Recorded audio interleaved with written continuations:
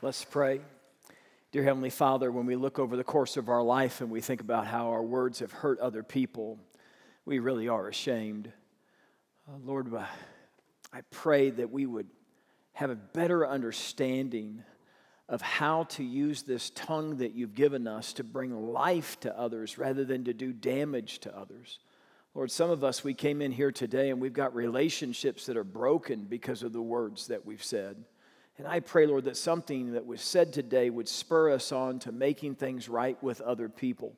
And Lord, that we would be more conscious of the words that come out of our mouth as a result of our time together today than ever before.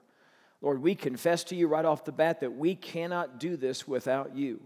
So, Lord, we pray that you would show us a better way so that we leave people in better shape than the way that we found them.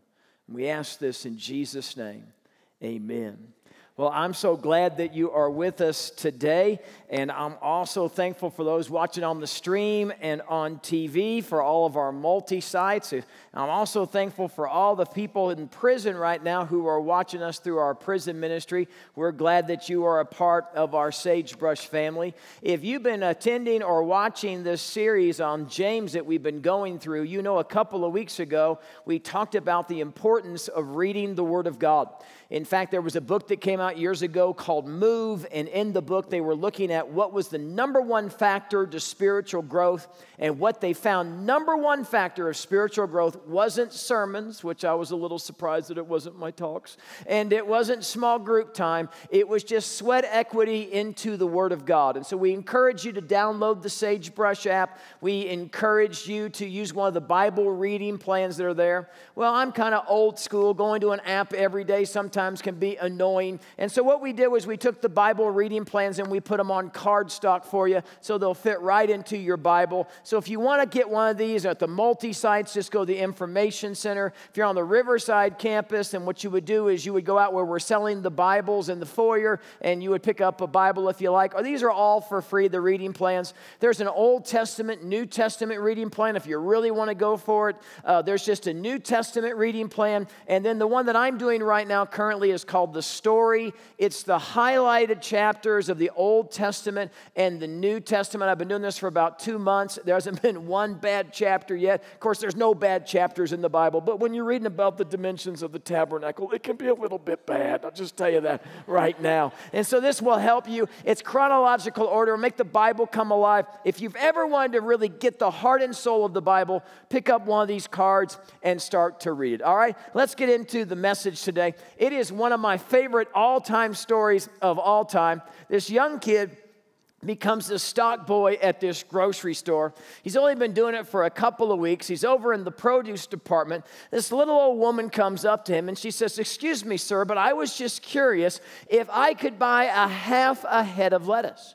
Well, he'd only been there for 2 weeks. He wasn't certain if this was something that people asked about or not, but he thought it was a little bit strange that somebody would come in just wanting to buy a half a head of lettuce. She said, "I don't use the whole head of lettuce. I just need a half a head of lettuce." And he said, "Well, I don't know. I've never heard of that before. Let me go back to my manager to ask him." And the whole time he's walking back, he's thinking to himself, this woman's crazy. No one ever buys a half a head of lettuce. Well, what he doesn't realize is that the little old lady is following from behind. So he goes through the double doors and he sees this manager and he says, "Hey, manager, there's some crazy woman out there that wants to buy a half a head of lettuce."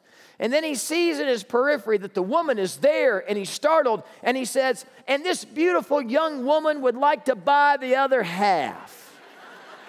It's pretty impressive right there, wouldn't you say? Well, the store manager said, "Well, that sounds like a plan. Go ahead and sell her a half a head of lettuce." He said, "After your shift, come see me." So the young guy shows up, sees the manager, and the manager says, "I was really impressed with how quick you are on your feet. Are you from around here?" He said, "No, I'm not from around here at all. I just moved here about a month ago. I'm from Madison, Wisconsin." And the kid said, "The only things in Madison, Wisconsin, we're known for our hockey teams and for having the ugliest women in the world." Manager said, "Well, my wife is from Madison, Wisconsin." Kid said, "What team does she play for?" Friends, today we're going to talk about the power of the tongue. How many times has your tongue, your mouth, your words gotten you into all kinds of trouble? Well, I guess this was a problem for James's church, just like it's a problem for the church today. And because he mentions this again and again in the book of James. It's kind of one of those reoccurring themes that keeps raising its ugly head. Let me show you what I'm talking about. James chapter 1, verse 19, James writes, "Be quick to listen, slow to speak, and slow to become angry." Then 7 verses later, he writes, "Those who consider themselves religious and yet do not keep a tight rein on their tongues deceive themselves, and their religion is worthless." Then look over here at James chapter 4, verse 11. He begs them, don't slander one another.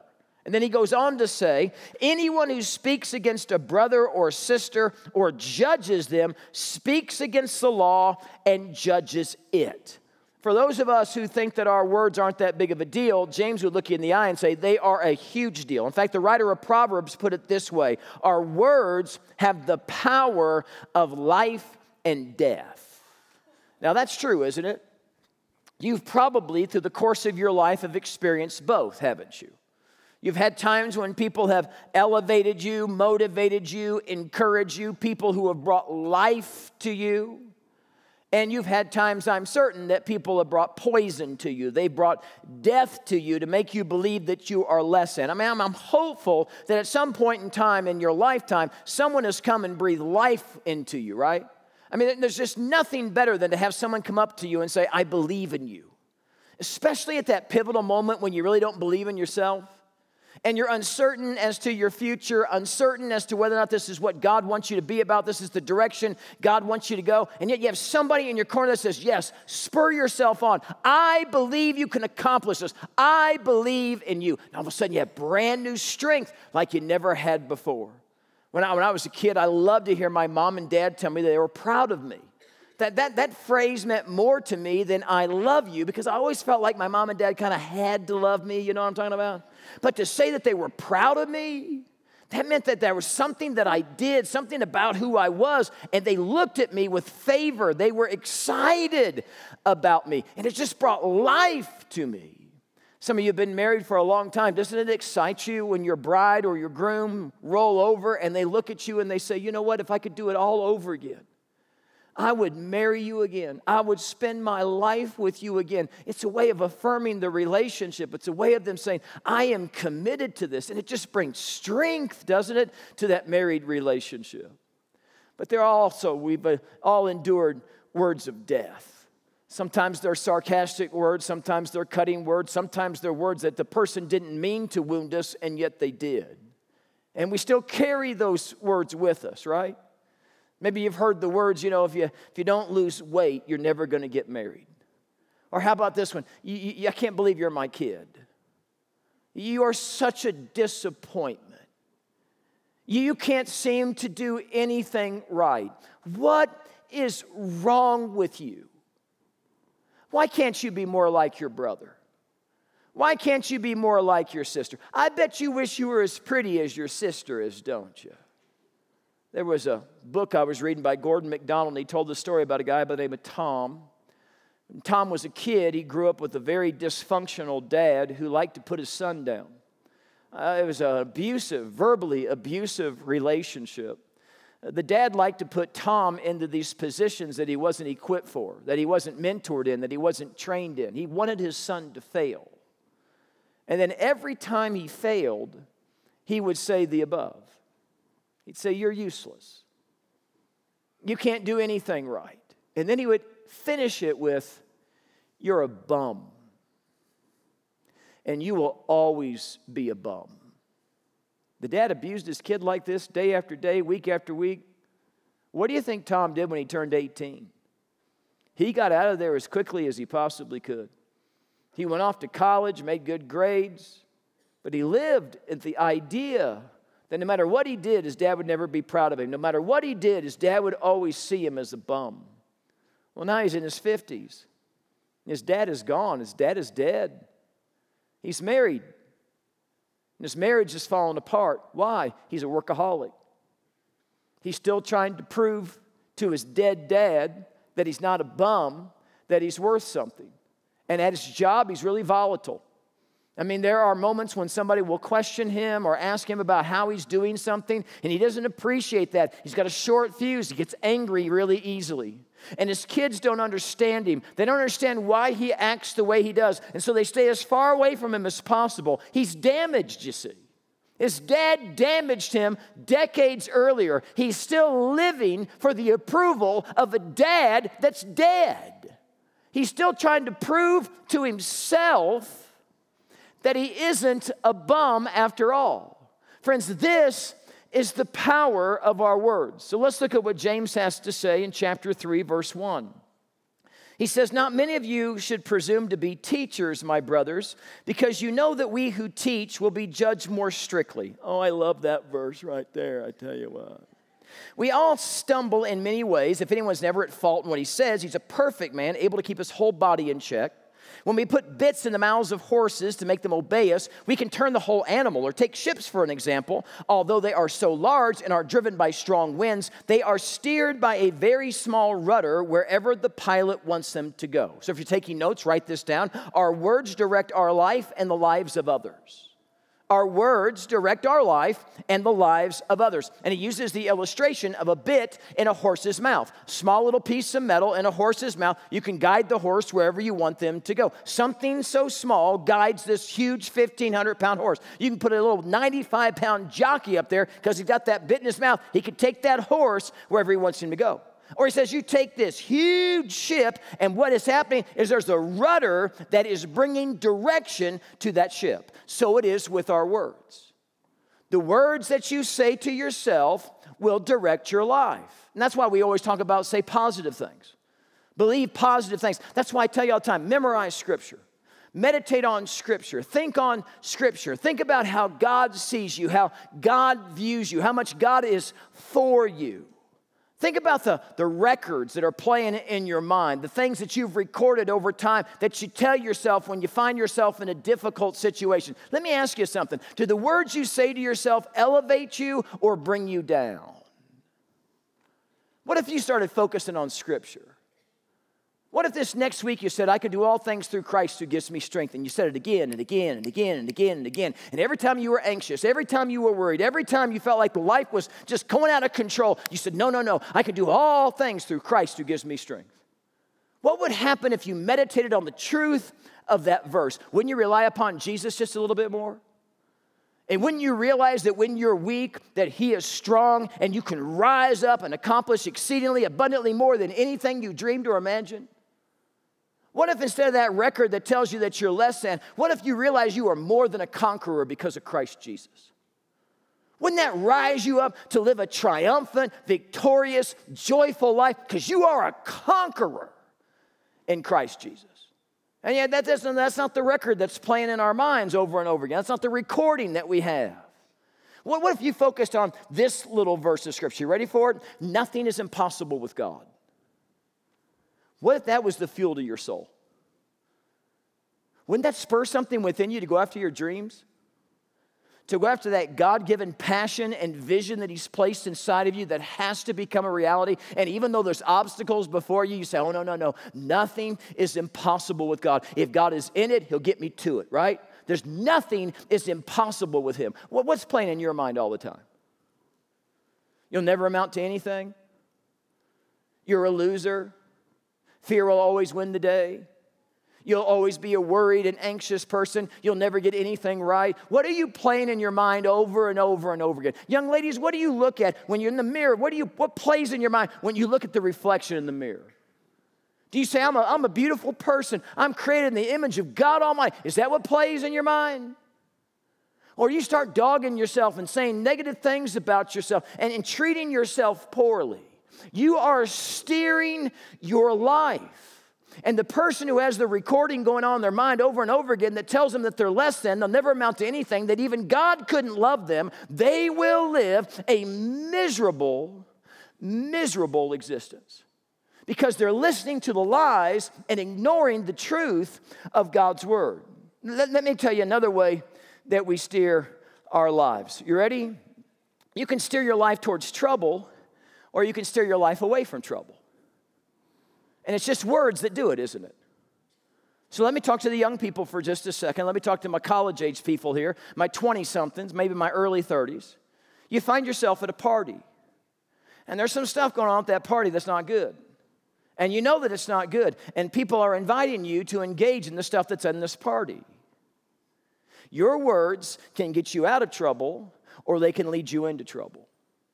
So someone comes up and offers some of that stuff to you. What do you say? Well, your words can say this: no, thank you, I'm not interested. And now you've steered your life in a positive direction. But listen to me. With just one sentence, just some words, you can say, oh, thank you, I'll partake. And you will find yourself on a trajectory and down a road that you never wanted to go on. That's the power. Do you understand this? That's the power of your words. I like to help the husbands out from time to time. Every time I see a husband, I think, that guy needs help. That's what I think. So I like to help the husbands from time to time. You ever had a moment when you come home and your wife's in a bad mood? I know it's rare. I know it's rare. She come home and she's not feeling it. She's not feeling great. Do you know you have the power of words to change her whole attitude? With just 3 simple words, you can change the whole trajectory of how she's seeing life in that moment. And gentlemen, you know what those 3 words are that she longs to hear. Let's just say them together. Let's eat out. That's what she's looking for. That's what, am I right, ladies? Am I right? Every guy was like, I.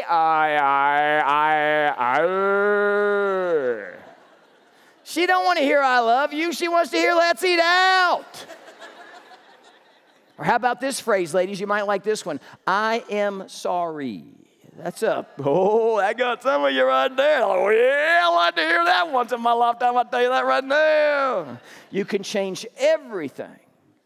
That, my friend, is the power of our words. Our words also give direction, good and bad, to the people that we're around. Now, we've already seen from that abusive dad how he just completely destroyed his kid by calling him a bum over and over again. Well, what about doing something with our words that would breathe life into somebody else? I was reading this book by Mike Howerton, and he shares about this girl by the name of Misty. And her parents spelled the name really weird, had a weird J in it. This is how they spelled the name. And Misty was not what you would call your normal kid that would go to student ministry. Mike said, I was a student pastor. This girl was coming to our student ministry. She wasn't someone that you would think would come to student ministry. She had a lot of tattoos. She had some funky hair. She had piercings all over her. But this kid, there was something different about her, and she showed up every single week. I mean, she was more consistent than anybody else in his student ministry. Week after week after week. She got involved in the small group. She went on a mission trip to Mexico. I mean, she was doing great. And then one day, she just kind of fell off the map. Well, the student team tried to reach out to her. They called her. They texted her, but to no avail. They couldn't seem to get a hold of her. And so one day, Mike felt like, maybe God wanted him to write a postcard to her. So he just sat down, took him like 20 seconds to write a postcard, put a stamp on it, threw it in the mail. Didn't think anything about it. 4 years later, Mike's serving in another church down the street, doing college ministry there. They're getting ready to start their service when Misty walks in. And she has such a joy about her. Like she's finally figured things out, that she's finally at peace with God and with herself. She just lit up the room. And of course, Mike recognized her, and he was so excited to have her there. So they had the entire service, and afterwards he pulls Misty aside. And he says, Misty, come over here. I want to find out what in the world happened to you. How is it that you fell off the map for the last 4 years? She said, well, I moved away. I went to go move in with my dad, and that turned out to be a mistake because my dad was a very abusive man. And that kind of sent me down a spiral of drugs and alcohol. And I got involved in some pretty hard stuff, some pretty heavy stuff. And then I got involved in an abusive relationship with this boyfriend, and I got pregnant, had an abortion. One day I decided that I'd go to church, and I found a really good church, and I found Jesus there. And I know that He's forgiven me for all of that, and I'm a new creation, I'm a new person. And I just feel so happy now. I feel so much at peace that I didn't have before. And of course, Mike was like, oh, that's fantastic. That's wonderful. And then Misty pulled out a crumpled up postcard. She said, do you remember sending this to me? He said, yeah. He said, I think I put the J in the wrong place. She said, you did. Do you remember what you wrote to me? He said, no. She handed the card over. This is what he wrote. I prayed for you today. Jesus loves you like crazy, Misty. And I think you're pretty cool too. Hope you're well. Come back soon because you're missed. Mike. She said, I tacked this postcard next to my bed on the wall. And there were nights when I felt so dark and so empty, and I knew I was far from God. But I'd look at that card, and I'd tell myself, someone's praying for me. Somebody misses me. The reason I'm a follower of Jesus is because of this card. This was my lifeline. This was my belief that God and other people hadn't given up on me. Just words. Just words on a page that changed the whole trajectory of that young girl's life. Do you understand the power of your words? Let me give you another one. If you're taking notes, write this down. Our words can destroy ourselves and destroy others. James goes on, he says, likewise, the tongue is a small part of the body, but it makes great boast. Consider what a great forest is set on fire by a small spark. The tongue also is a fire, a world of evil among the parts of the body. It corrupts the whole person, sets the whole course of his life on fire, and is itself set on fire by hell. All kinds of animals, birds, reptiles, and creatures of the sea are being tamed and have been tamed by man, but no man can tame the tongue. It's a restless evil, full of deadly poison. One match can burn down a house, can't it? And one unkind word after the other can destroy your marriage. How does a marriage get destroyed? It's just one unkind word after the other. How does a child's value and self-esteem get destroyed? It's just one unkind word after the other, after the other, after the other. Can come from a parent, can come from friends at school, can come from social media. Just one cutting word after another can completely destroy the future of somebody else. You got friendships that are no longer happening in your life. What happened there? Was it unkind words? One unkind word, one misunderstanding, one miscommunication after another, and everything fell apart? How many times have you destroyed yourself? How many times have you destroyed somebody else because of your words? You lied. Now nobody trusts you. You gossiped. And you threw somebody else under the bus, and you shared that which you never should have shared because it wasn't even true in the first place. Mildred was the church gossip. In the small little church that she went to, that's all she did was she gossiped about the people, and everybody feared her. They wouldn't confront her. They wouldn't deal with her because they were afraid that Mildred would turn her wrath upon them and start some kind of gossip about them as well. So they let her get away with it. Well, a new guy started coming to church. His name was Elmer. Elmer was just a quiet man. He'd sit there, he'd listen to what the preacher had to say, he'd sing the worship songs, he'd leave. Everything was fine in Elmer's little world till Mildred got into it. Turns out that Mildred one day was driving down the street, and she went by the local bar as she was driving by, and she saw Elmer's truck parked there in the afternoon. Well, she wanted to make certain that everybody knew that Elmer's truck was parked in front of the bar, and she said, well, Elmer must be an alcoholic because that's the only kind of people that park their vehicles in front of the bar, if you know what I mean. Well, Elmer heard the gossip. He heard the rumors about him. But he didn't deny it, and he didn't try to defend himself. He did something different. Like I said, Elmer was a quiet man. So one night about, 10:30 at night, he went down Mildred's street and parked his truck in front of Mildred's house. Then he walked home, left his truck all night. You got to love Elmer, don't you? Look at what the Bible says. Verse 6, it corrupts the whole person. sets the whole course of his life on fire and is itself set on fire by hell. Our words set off a chain reaction. And it just does damage, doesn't it? Then it talks about the tongue being a deadly poison. With the tongue we praise our Lord and Father, and with it we curse men who have been made in God's likeness. Out of the same mouth come praise and cursing. My brothers, this should not be. We come to church and we sing our love songs to the Lord, and then we gossip about someone on the door.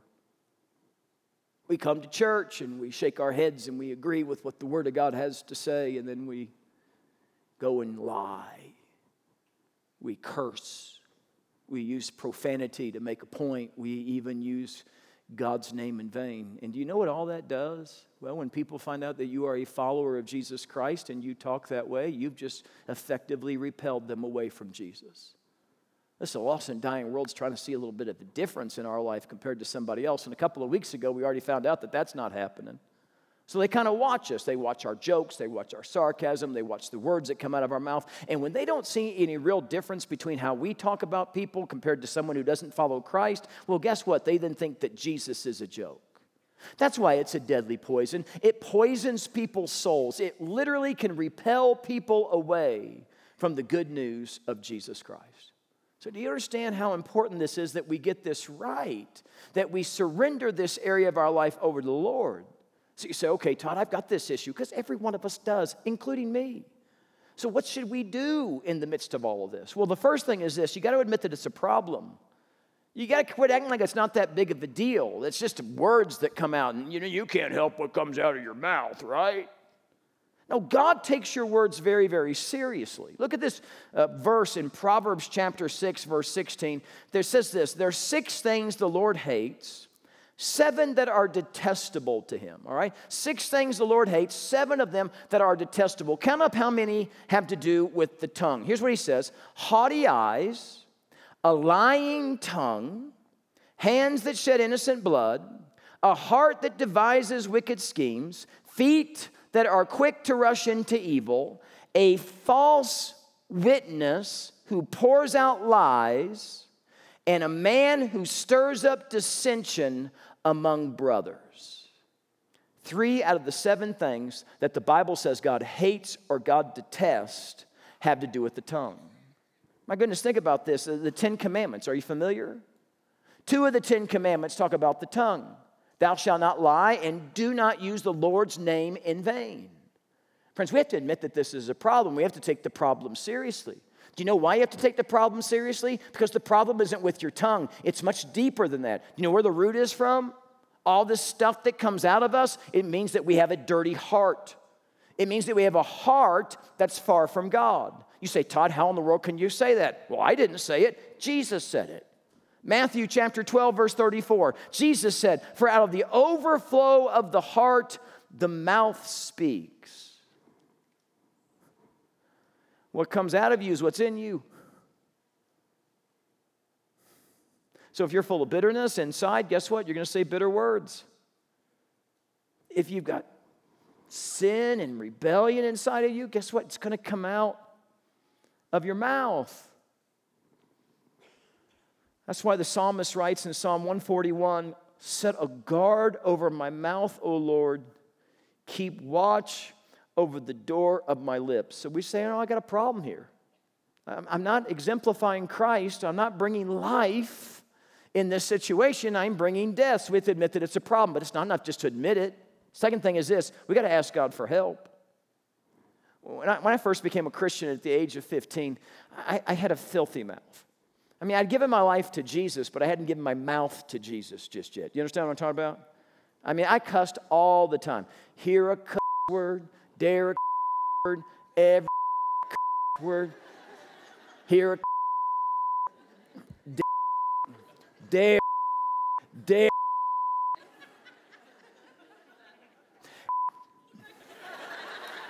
Okay, that's enough.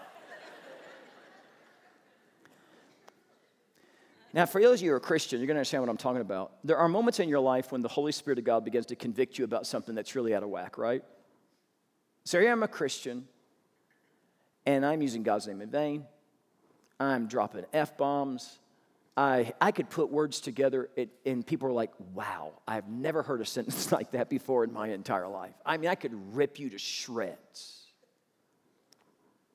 And I knew that wasn't the way Jesus wanted me to speak. But I also knew it had become quite a habit for me. And so I tried to stop. You would think that wouldn't be difficult, but I couldn't do it. Why couldn't I do it? Because I don't have the power to do it. Some of us are dealing with all kinds of stuff. Stuff that you wish would change in your life, and you just keep returning to it again and again and again. Why is that happening? It's because you haven't surrendered it over to the Lord. What did Jesus say? He said, you want to be my disciple, you take up your cross, you deny yourself, and you follow me. What does that have to do? It has to do with surrender. You lay everything down before him. So I'm 15 years old, I got a filthy mouth, and the Holy Spirit is convicting me of this. I need to do something about it. Now that's the thing. You can sweep it under a rug and act like it's not that big of a deal, or you can do business with God. I chose to do business with God. And so I admitted to him, I said, I cannot do this. I cannot pull this off on my own strength, my own power. I need help. So here's what I did. Every night I got on my knees by my bed and I counted up the number of times I lied, or the number of times I gossiped, or the number of times I had that profanity come out of my mouth. And this was my prayer. God, help me to do one less tomorrow. That was my hope. As over time, I could kind of get this thing down to a place where maybe we could get some control over it. Now, I would like to be able to tell you it happened in a few days. That would be a lie. I did this for 9 months. 9 months of getting on my knees. 9 months of telling him every dirty thing I said. And I begged him to give me the strength to help me to say one less the next day. I took this so very seriously. And so today, profanity isn't an issue in my life. I mean, once a year I have a Todd cuss day. You know, I do that. No, I'm just kidding. I don't have a Todd cuss day. So like, you do? No, I don't have that. You see, the Christian life is surrender. And that's what most people don't get.